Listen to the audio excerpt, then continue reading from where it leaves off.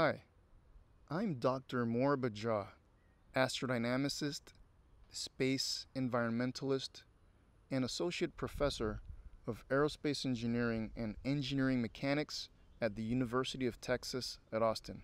And I listen to the Cold Star Project. This show is for entertainment purposes only and is not intended to be what is termed professional advice. The Cold Star Project is proudly presented by the Operational Excellence Society. Cold Star Tech is a supporter of the OPEX Society, and Jason Gannigan is a member of its board of advisors. Talk with us at Cold Star Tech to find out more about the OPEX Society and what we can achieve together in your organization, or just visit opexsociety.org. Thanks for joining us for today's show. The State of the Space Industrial Base 2021 report has come out, and it's been a year since we last talked to Colonel Felt, who is in charge of the Air Force Research Lab in New Mexico. He's in charge of the Space Vehicles Directorate. And so I wanted to catch up with him and find out what his thoughts are in terms of geopolitics, China, the big, hairy, audacious goal of the North Star for the Air Force Research Lab, and what new developments that they're working on. So, Colonel Felt, welcome. Okay, Colonel. So we're going to cover a lot of what you talked about at the State of the Space Industrial Base conference earlier this year, which was not widely distributed. I'm very thankful to Dr. Gordon Ressler for making sure that I got a link to all those videos, including your talk, so that I could keep up with what's going on, which is very important as a business leader. And I appreciate you coming on to do this very much. So in that talk, you described the U.S. position as, quote, tactically strong, but strategically fragile. So I'd like you to expand a little bit more on what you meant there. Jason, I really appreciate the opportunity to be here today and to summarize what we did at the State of the Space Industrial Base, our third conference. And we are actually planning to release the report from that conference on the 18th of November. So it's coming up soon.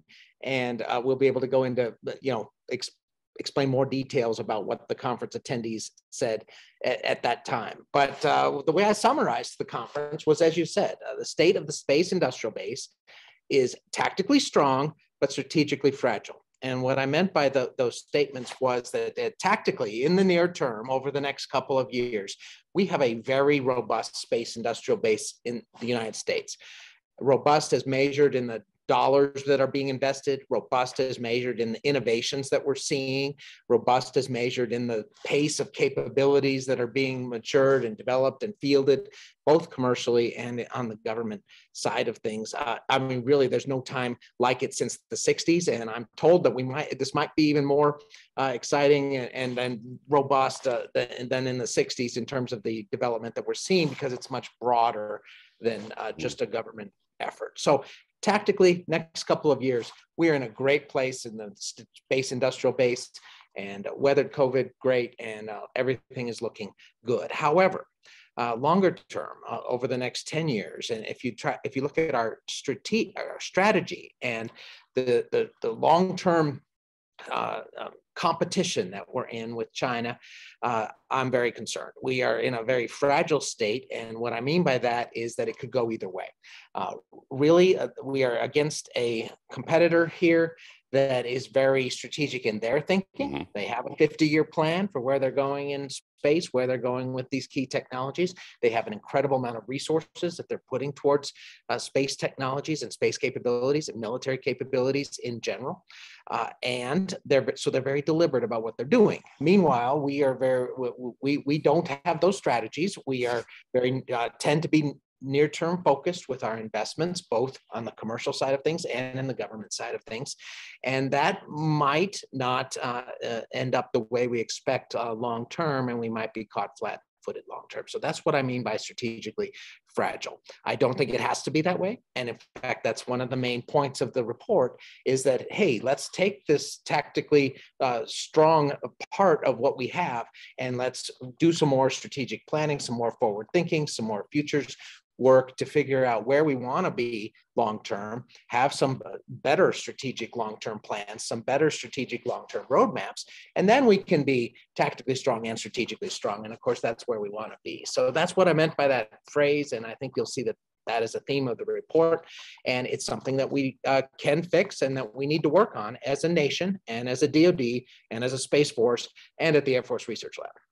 Right. Oh, excellent, Colonel. Thank you. I know the British have just done a department-wide strategic plan for space, and that's different. You know, we had Dave Walker on, who was the Comptroller General of the U.S., had him on a couple times to talk about how messed up that strategic planning is for the United States. You know, this is not China. We do not have an authoritarian regime which is able to impose taxation and spending and stick with it for so long. You know, we can't do that way here. We have politicians who are running for re-election the moment that they're elected, right? And so they have finance problems. And we also don't have that that strategic planning across the various departments, right? And that disturbs me, right? We need more of that.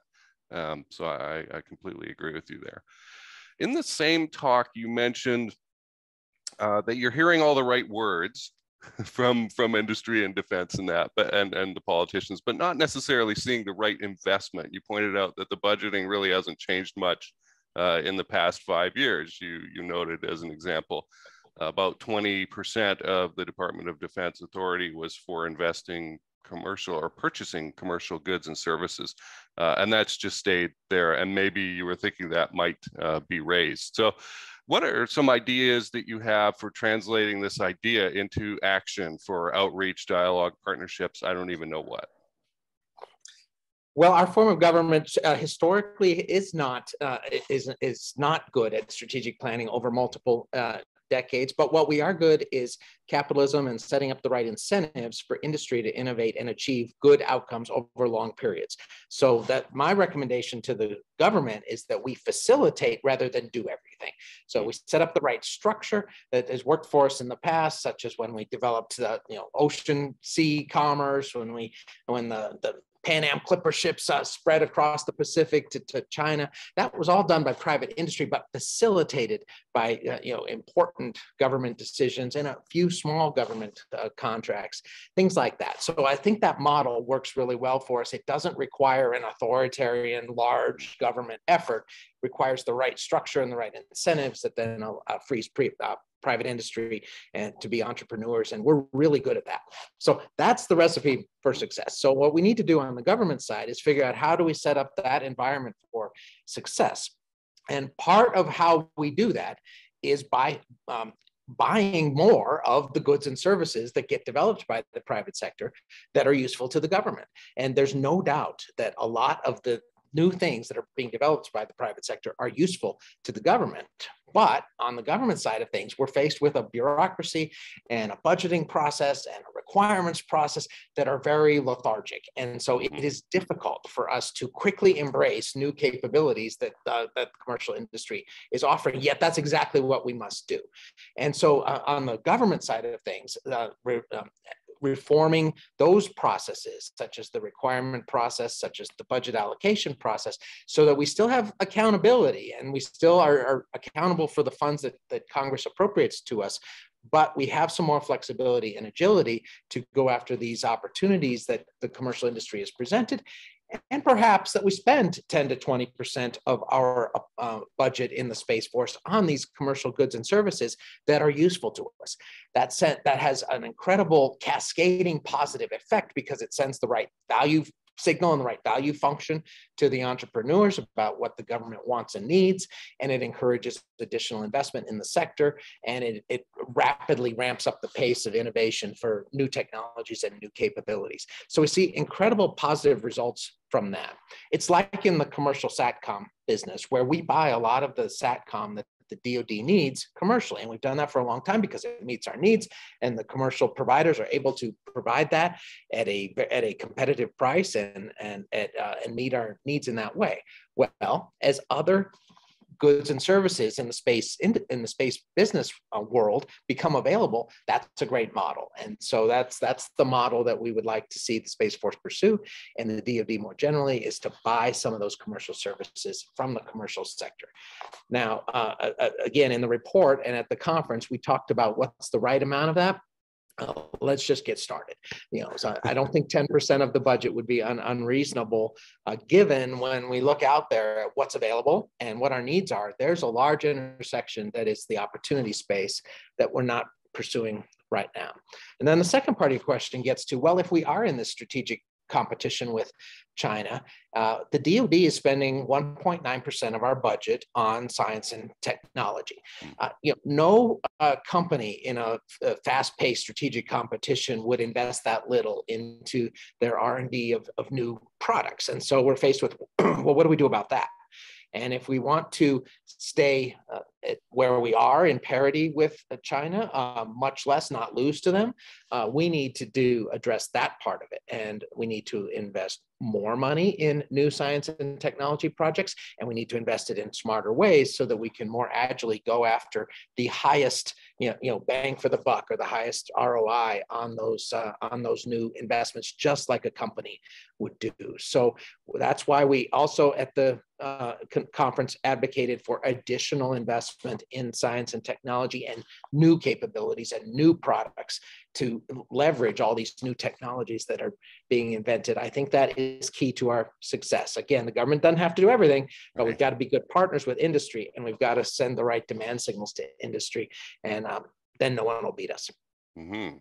Okay, and I like that because I've studied a lot of the logistics in war and the history. There's a couple of channels y'all should listen to, like Drachenfels, who's excellent on the Navy.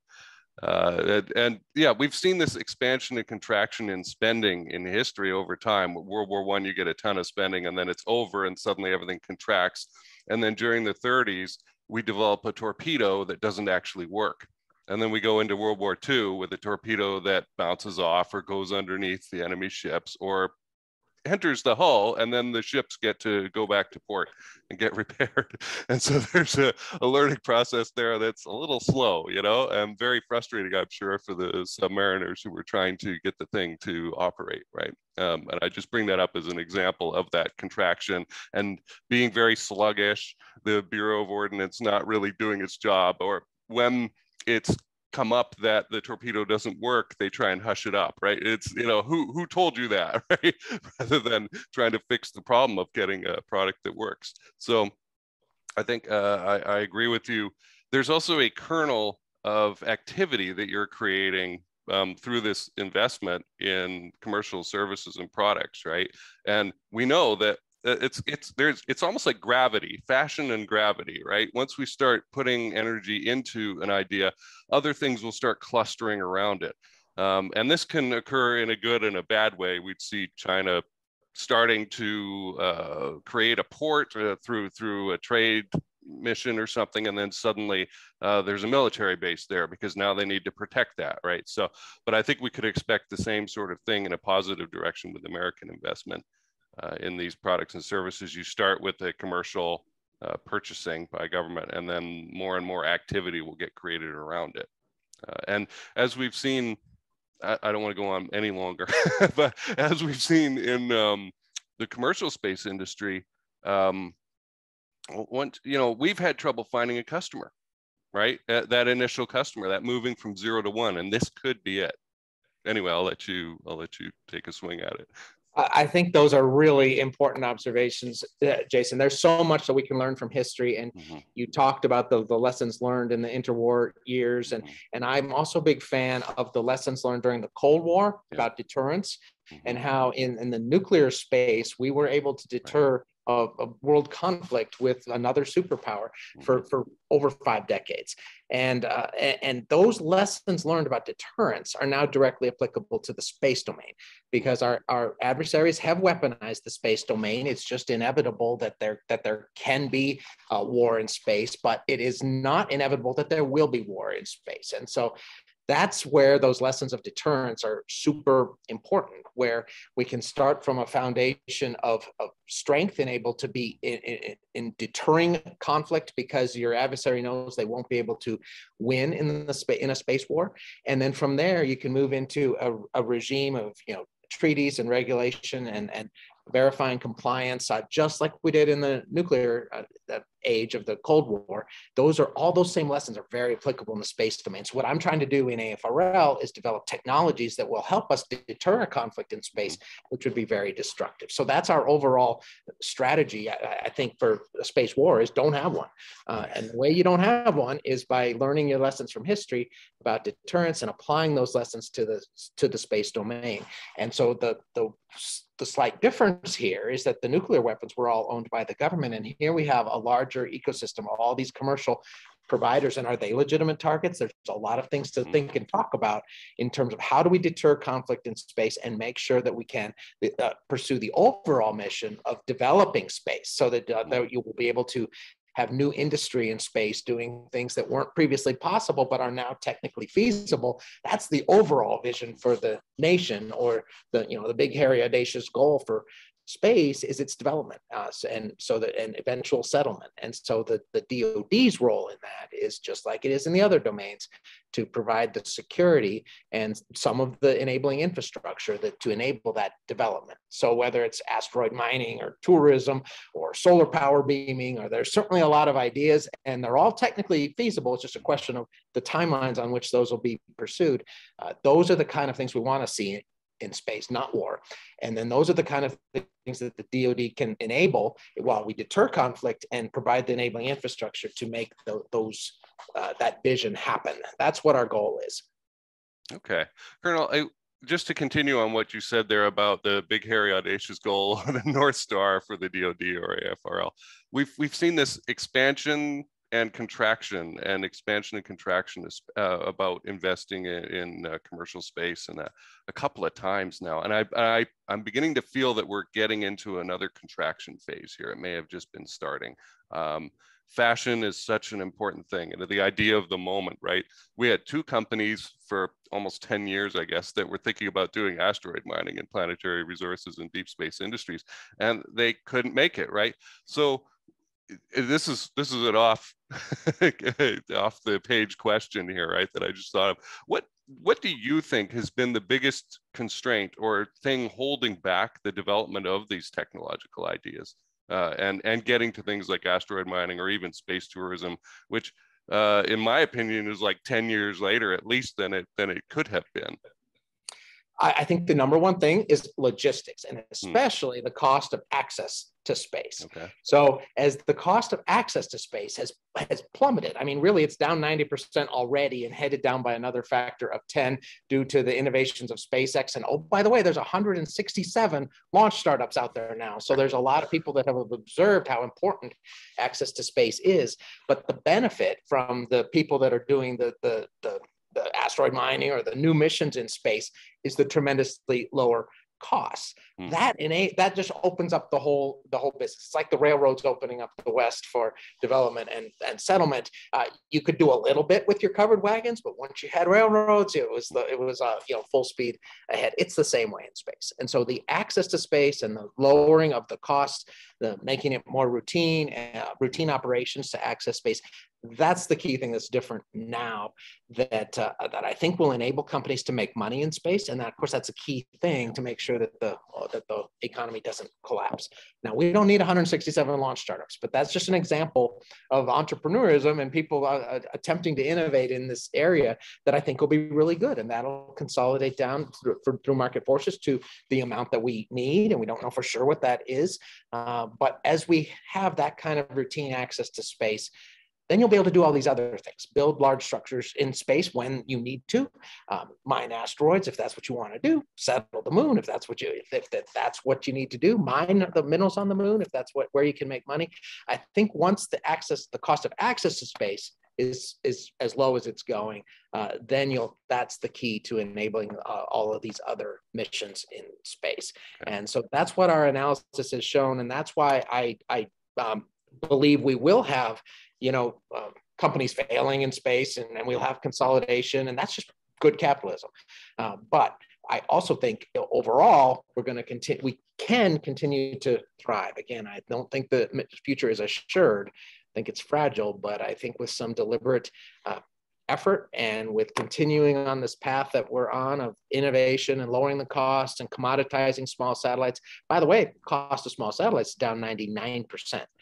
So that's why you're getting all these proliferated low Earth orbit constellations that are now affordable, which the idea is not new, but the technology is now there and the cost points are now there to make those things profitable. So, so of course, business cycles will go up and down, but I think we're in a new era for space, and I think that's a good place for us to be. Okay, excellent. So reduce or minimize the cost of getting out of the Earth's gravity well, and then create some railroad tracks, basically some logistics, supply chain stuff up there. That's the recipe for success, and I didn't make it up. It comes from history, and as we opened up the all American the other way. Exactly. All right. I want to get your opinion on this. Would you say that in the DoD, being able to make faster decisions would lead to improvements? How valuable would that be? I think it's absolutely vital that we tame the bureaucracy so that we can be more agile if we want to deter and beat China. If we want to stay ahead of them, we must do that. But faster decisions by themselves are not enough. The Secretary of the Air Force at his AFA speech talked about how, yes, he wants fast decisions, but he also wants right decisions, okay? So I often talk about it in terms of, in physics terms, like there's like speed and velocity, and speed is how fast you're going, but velocity is how fast you're going and which direction you're going. And so what we want in the DoD is good velocity. And so what I saw when, it's very interesting when people give you new authorities and you can go faster in some areas, I saw some people just go faster in the direction they were already headed, and that's not right. That is not what we need. What we need is more analysis, more wargaming, more thought, more that will point us in the right direction that we need to compete and defeat and deter China. And so if we can do that and go fast, that's really the recipe for success. So yes, we need to go faster, but it comes with a caveat that we also need better decision making and better, a little more thought put into the direction in which we're going, because it's changing rapidly. And even if you think you have the right vector right now, and you have the right 20-year plan right now, I love the quote by Eisenhower that says, planning is invaluable, but plans are worthless. And what he meant by that is that the process of going through that planning process is wonderful in fleshing out where the direction you should be headed right now. But don't get wedded to that plan and think you can just execute that for the next 10 to 20 years. And so if we do that, do the strategic planning, start going in that direction, but then remain agile enough to adjust course as needed, that's what we really need in the department. We need it in the requirements process, in the acquisition process, in the S&T process, in the DevSecOps going into operations process, throughout the whole life cycle of our capabilities. That's the kind of things that we need. Okay. Yes, you do not want to speedily go into that wall over there. We want to make sure that we can. It's a funny joke, but you do see that sometimes. So yeah. All right. Well, continuing that idea, I find it's easy and even good marketing to run around like Chicken Little screaming that the sky is about to fall, right? And if we take this to China, how big is a threat China really? I don't remember China's the big bad thing on the block being so loud 3 years ago, right? Outside maybe in the DoD it was, but outside didn't seem to be. How big of a threat are they really, and what should we be watching for on the military side? Those are the really important questions that everybody is asking themselves right now. And I think from a strategic point of view, looking over the next 10, 20, 30, 40 years, it would be impossible to overstate the threat of China as our peer competitor, and we need to be very focused on that. They are very focused on the long game and the long-term strategy of being a rising power, and they will do what they need to do to make that vision happen. But they're patient. I mean, they don't have to do it this year. They don't have to do it next year. But they're on this long-term path. So when you look at the strategic view, there's no greater threat to our world position, no greater threat to our values and our way of life. So I think you have to start with that. But then from there, I go to, well, you have to balance, the risk you're willing to take in the near term with that long-term concern. And Eric Felt's opinion, we often get a little too focused on the near term and to the detriment of the longer term vision and thinking, and that could be bad for us. So we need to balance that. We need to balance the near term.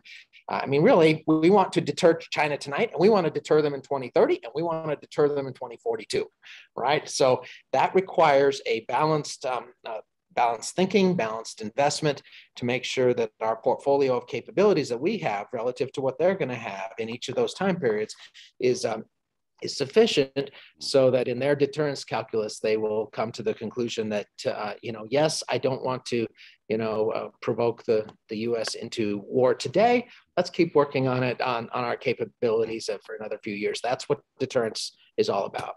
And so the other thing that is really important when looking at a peer adversary like China is that the threat is a combination of capabilities and intent. Okay, if you just have capabilities but you don't plan to use it for evil, that's okay, right? But I'm simplifying things here. But if you don't have capabilities and you have evil intent, then that's probably okay too. If you do something, we'll be able to quickly counter it. But there's some important things to remember, and that is that capabilities take a long time to mature and develop. Intent can change overnight, and it's easy to conceal your intent. It's easy to change your mind quickly on intent. And so we really, in the DoD, when we're talking about deterrence, focus on capabilities. And so, for example, if the Chinese activity on the moon is all for peaceful purposes, they have those capabilities. And their intent, at least right now, is the peaceful exploration of space. We still are concerned because the intent can change quickly. And if it does, we need to have an answer to that. And we can't have an answer that takes 10 years to develop. So we have to have our own capabilities and our own intent in this calculus that in order to prevent and deter the conflict that we want. So threat is capabilities plus intent, and even if the intent can change quickly. So that's why I think we're so concerned about China. You're right that we weren't 3 years ago. I think there was a big awakening as we wrapped up the global war on terror, that there's a new kid in town. And really, if you do look at the capabilities side of China, it's absolutely incredible how quickly they are growing that. And the risk of not being concerned enough is way greater than the risk of being too concerned. So I think that's the calculus that you see in the DoD, and I think it's the right things to be thinking about. Okay, so I'm hearing we don't want to trip, we do not want to stumble, right? And we need to make sure that we're facing the right direction. I read a lot and I listen to a lot about geopolitics and where China is coming from. I know enough about the history of China to know that they've been knocked down and kicked around a little bit. And when you're getting back up from an experience like that, I would expect you to walk around flexing your muscles a little bit and letting everyone know that you're not here to be punched in the face and robbed from anymore, right? So I get that part of it. And then looking at it from what you were saying, when somebody's got a capability, you can't ignore it, even though you may know their intent is pleasant right now, right? It may, there may be a change in leadership or something, and then suddenly the whole direction has to shift. It's right. Very difficult.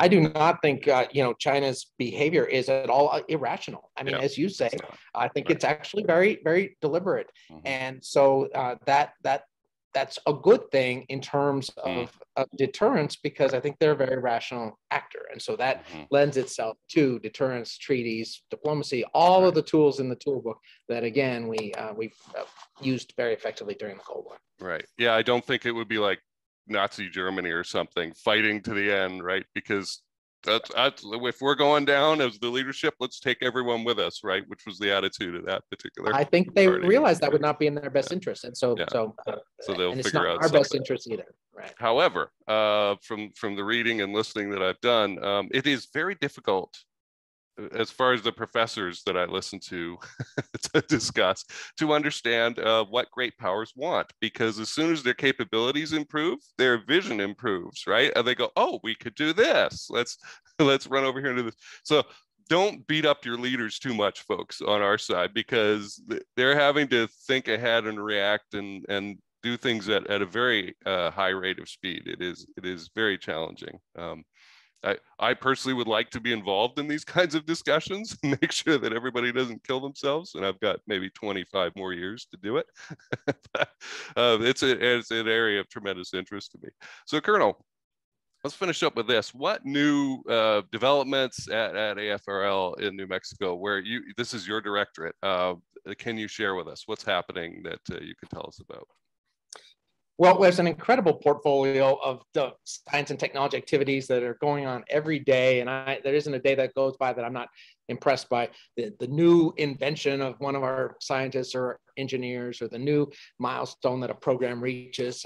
One of our programs that I'm very excited about, it's called SPIDER. It's our space solar power beaming technology demonstrator. Again, this is one of those ideas that Jerry O'Neill talked about in 1970, beaming power from space as a part of our energy portfolio. And it just wasn't technically feasible or affordable until now. And so now we have this with technology program to basically show the basic technology feasibility, and then it'll be a question of economics for entrepreneurs to go run with it when the time is right. And last month we had the first light of the tile, and I call it light, but it's solar light coming in and then RF energy going out, and showed that basic technology works. And that is one of the three key enabling technologies to get to solar power beaming at a militarily meaningful operational level. So I was very excited about that. It's a very big milestone for the program, just one of many milestones that we see across all of our programs. And so there's that one. We are about to, in December, we are going to launch 6 space experiments, which is the fastest pace of experimentation that we've ever had in AFRL. Again, I think that's enabled by the dramatically lower barriers to entry to get things to launch, the commoditization of small satellites. It enables us to do a lot more experiments than we used to do, and it enables everybody to do a lot more experiments than we used to do. So we have 6 payloads and satellites launching within the next month. That will be very exciting. It's just a whole bunch of different technologies, ranging from communication things and how do we get to the internet in space, and to space environmental sensing monitors and new ways of doing that, on-orbit processing, and how do we get to more autonomy in space. All of the basic capabilities, and they're all maturing very quickly. And so I'm excited about the month of launch and the month of great experimentation that's coming up for us. And we're not stopping there. Again, it's just a lot easier to do these experiments today. And the more experiments we can do, the faster we can learn, the faster we can innovate, the faster we can develop these new technologies and new capabilities. So it's a very virtuous cycle. So we're headed into this period of increased experimentation on orbit. And I think that's going to be super exciting. I think our challenge will be just maintaining appropriate speed with discipline. I mean, we talked earlier about speed not being enough by itself, but making sure that even when you have a lot of things going on, that it's not frenetic activity, but very deliberate and disciplined activity. That's how we end up with the right outcomes, and then how we end up not derailing ourselves in some of these experiments. So that's the challenge I've given to the organization here, and they're stepping up and embracing it fully. But it's just part of why this is such an exciting time in space, why I'm so excited to be here with you today to talk about AFRL science and technology as it fits within this larger ecosystem of the space renaissance that we're part of today. So those are some of the things that are on my mind. I can't wait to do those experiments and see what we learn. Excellent, excellent. Well, I'll have to catch up to you sometime in the future to find out what happened. I don't know if that's 6 months or a year or what from now. We'll talk about that a little later maybe, but I appreciate you doing this, Colonel. And I guess people can just go to the AFRL website to find out more. They can. We have a very forward-leaning public affairs posture because we want to share what we're doing. I think that encourages others to innovate in space. And there's a lot of information out there about our technologies and our projects and things that are going on. And I fully encourage people to go to that website. And there's also links there where you can connect to our experts in various fields. So if you want to be if you have a new idea in on-orbit computing, you can find the right POC at AFRL to talk to and collaborate with on that particular technology area. So I do encourage that as our entry point into AFRL. Excellent. All right, Colonel Felt, thanks for doing this. Thank you, Jason. My pleasure. Do you know what your big, hairy, audacious goal is? Do you know what your North Star is? You know, at Cold Star Tech, we help companies with their strategy and achieving operational excellence in execution, doing what you do. And I love the confluence or the intersection of three areas: time-based critical mission, culture of compliance, rules. These are very good, actually. A lot of people think rules are bad. I think they're great because things are clear. And the third area is the desire to be the best. Now, you may think that's obvious, that last one, but I gotta tell you, it's a rarity out there. Most CEOs, presidents, leaders are happy with good enough. Are we making some money? Good enough. They're not interested in excellence and execution of being the best. Look, you know who my ideal client is? Somebody who I want to talk to? I want to talk to the guy who's second best in his field, and is burning, irritated, angry even, frustrated that they are not achieving as much as they could, and they want to be number one. If you're in that kind of position, we should speak. Go to coldstartech.com and book a call with us. Thanks for listening.